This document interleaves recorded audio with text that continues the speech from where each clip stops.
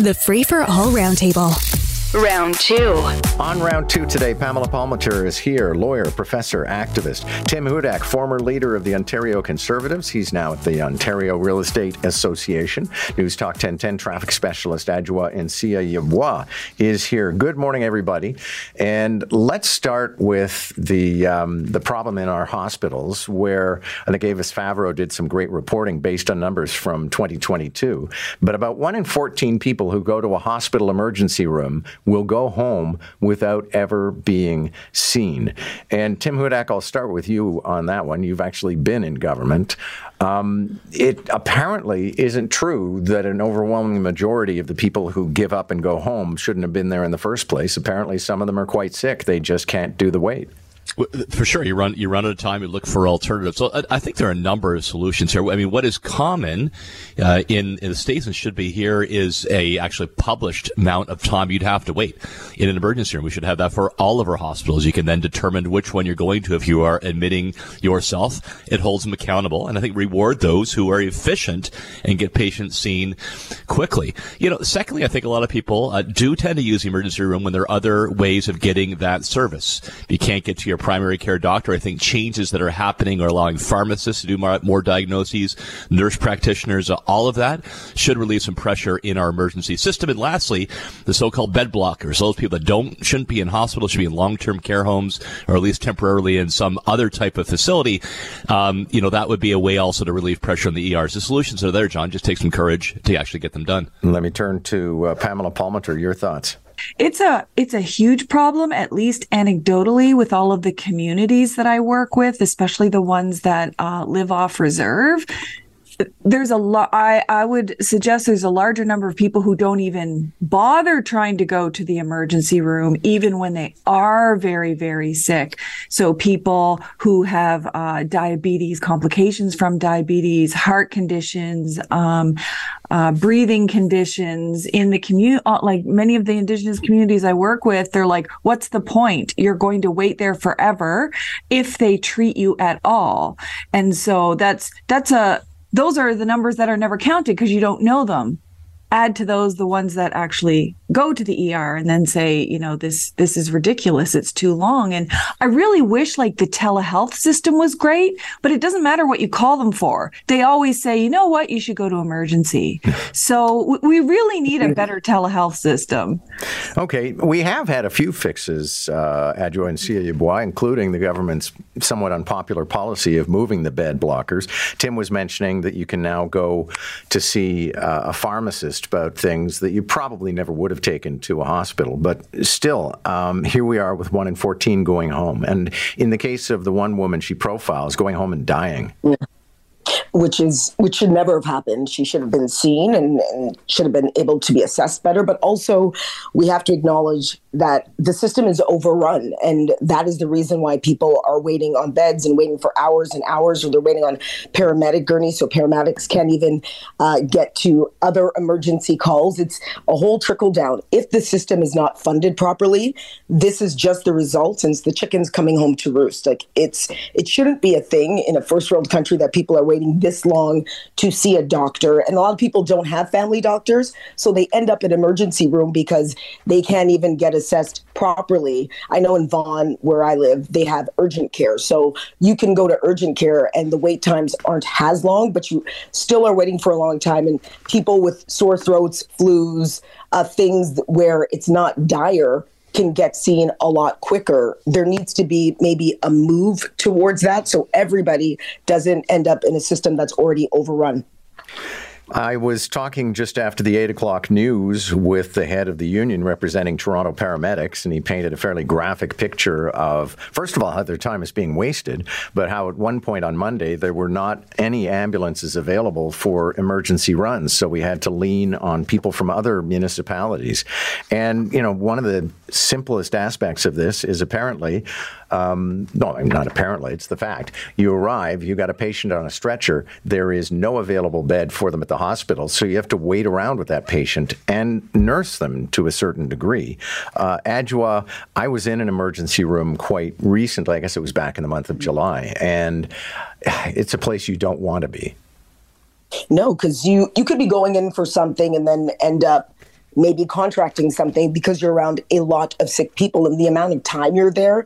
I can say personal experience. My mom was in the hospital last year in an emergency room and was there for almost 24 hours just waiting to be assessed and get care. And she came in on a paramedic's gurney. So her time should have been speeded up, but it wasn't. So when it comes right down to it, we have to address the problems within the system. There is a big issue that is going on that we are not addressing, and more people are going to end up either going home and dying. Paramedics can't do the job that they're supposed to do. There are going to be more code reds. This appears to be the norm. It's going to be the norm if we don't address all the broken parts of the system that is clearly failing.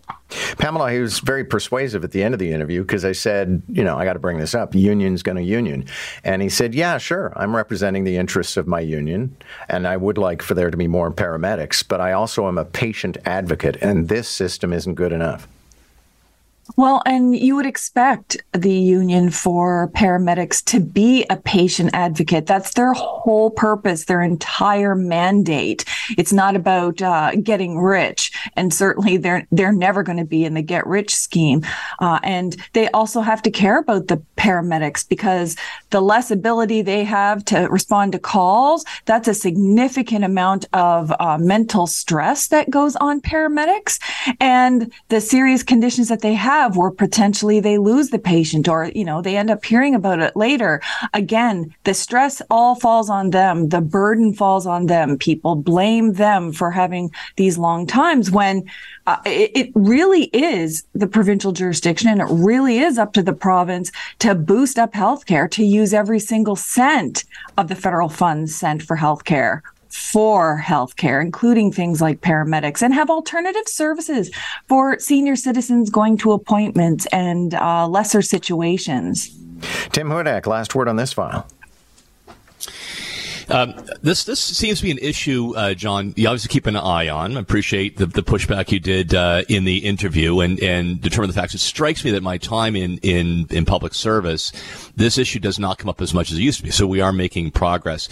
You got to track these things. Here's what I suggest. We can easily track where ambulances go, how long they stay at particular places, and then you can pinpoint where the problem is. Is it a problem in particular hospitals? Did it just happen to get busy? How much time was spent offloading? You really should not have a paramedic time spent acting as a nurse with a patient in an ER. They drop, they make sure they're okay, then they go back out there. Reward those hospitals that do it well. Those that don't should have some disincentives attached to them. And if you need pinpointed funding to have somebody with the offload responsibility do that, it's a much better use of funds than having the paramedic just sit there. Okay, let me ask you though, Tim Hudak, because you're fairly knowledgeable on the file, having been in government. Is this a dumb idea? I found myself thinking that if the reason you can't leave the hospital is because there's nowhere to put the patient and they're, holding on to your stretcher, why don't we just have more stretchers? Yeah, sure. That's what I mean by somebody on the offloading side. I don't want to trivialize this issue, but I'll just tell you a story from my time on this file. I think it was Rochester tracked their ambulances and were looking for patterns on why they were in certain places for too long so they could adjust. And they could do it to such a level of accuracy. They found an odd pattern at one hospital where, depending on certain shifts, there was a backlog of paramedics staying too long. Again, not to trivialize this issue, it turned out there's a particular nurse who was very compelling and the paramedics were hanging around a longer period of time. I know that's not happening here, but it shows you that kind of accuracy can actually solve the problems with a scalpel, so to speak, as opposed to a broad-based measure. New Stats Canada analysis finds that homicides of Indigenous women and girls are less likely to result in the most serious murder charges. So that's one aspect. But the more terrifying aspect is Indigenous women and girls are killed at a rate 6 times higher than non-Indigenous. Pamela, this is an active file for you, I'm sure, and has been for a long time. Yeah, and today is one of the days that it's Awareness Day for murdered and missing Indigenous women and girls, and the fact that those rates have not declined despite the national inquiry and despite Canada's promise to have a national action plan to end genocide against Indigenous women and girls. The statistics are far worse than that. Less files are cleared. There's a significant number of Indigenous women that are killed by strangers or alleged acquaintances. They're less likely, the people who are successfully charged are less likely to serve time in prison than non-Indigenous women. Like all the way down the line, Indigenous women are still way behind. And that's Canada's national shame for not actually working on any of this. And one can only be thankful that a First Nations person was elected in Manitoba, because Manitoba has one of the worst rates of murdered and missing Indigenous women and girls. And he has agreed to search the landfill finally. So maybe in some action, like some provinces will get action, but Ontario should definitely do better. Okay, I want to anticipate that somebody's going to probably at some point today on some outlet use this talking point, which is to point out again that the majority of Indigenous women and girls are murdered by other Indigenous people. And is that somehow a mitigating factor to this horror, Pamela? It doesn't matter who they're murdered by. It's a horror and it needs to be prevented. That said, though, keep in mind this statistical analysis, if you have to actually jump to the data and methodology about how they identify people, they're being identified as unknown Indigenous group. And how are they identifying that? Is it by physical characteristics? Because that was one of the problems with the RCMP. They were just going by whoever said, oh, yeah, that person looks like an Indigenous person. They did say some were identified by Indian status cards, but there was no official identification for any of the Métis groups, for the Inuit groups. So we have to look at that data a lot better, because the RCMP made the same claim, yet they didn't have any real data to back that up. So it doesn't necessarily tell the full story. Thanks for your insight. Good to have you. And good to have you, Adwoa Nsiah-Yeboah. I hope you'll forgive me for spending extra time with Pamela. I don't want to show favoritism, but it is Red Dress Day. And Tim Hudak. Catch the Roundtable, Round 1 at 7:45, Round 2 at 8:45. Weekday mornings on More in the Morning. News Talk 1010, Toronto.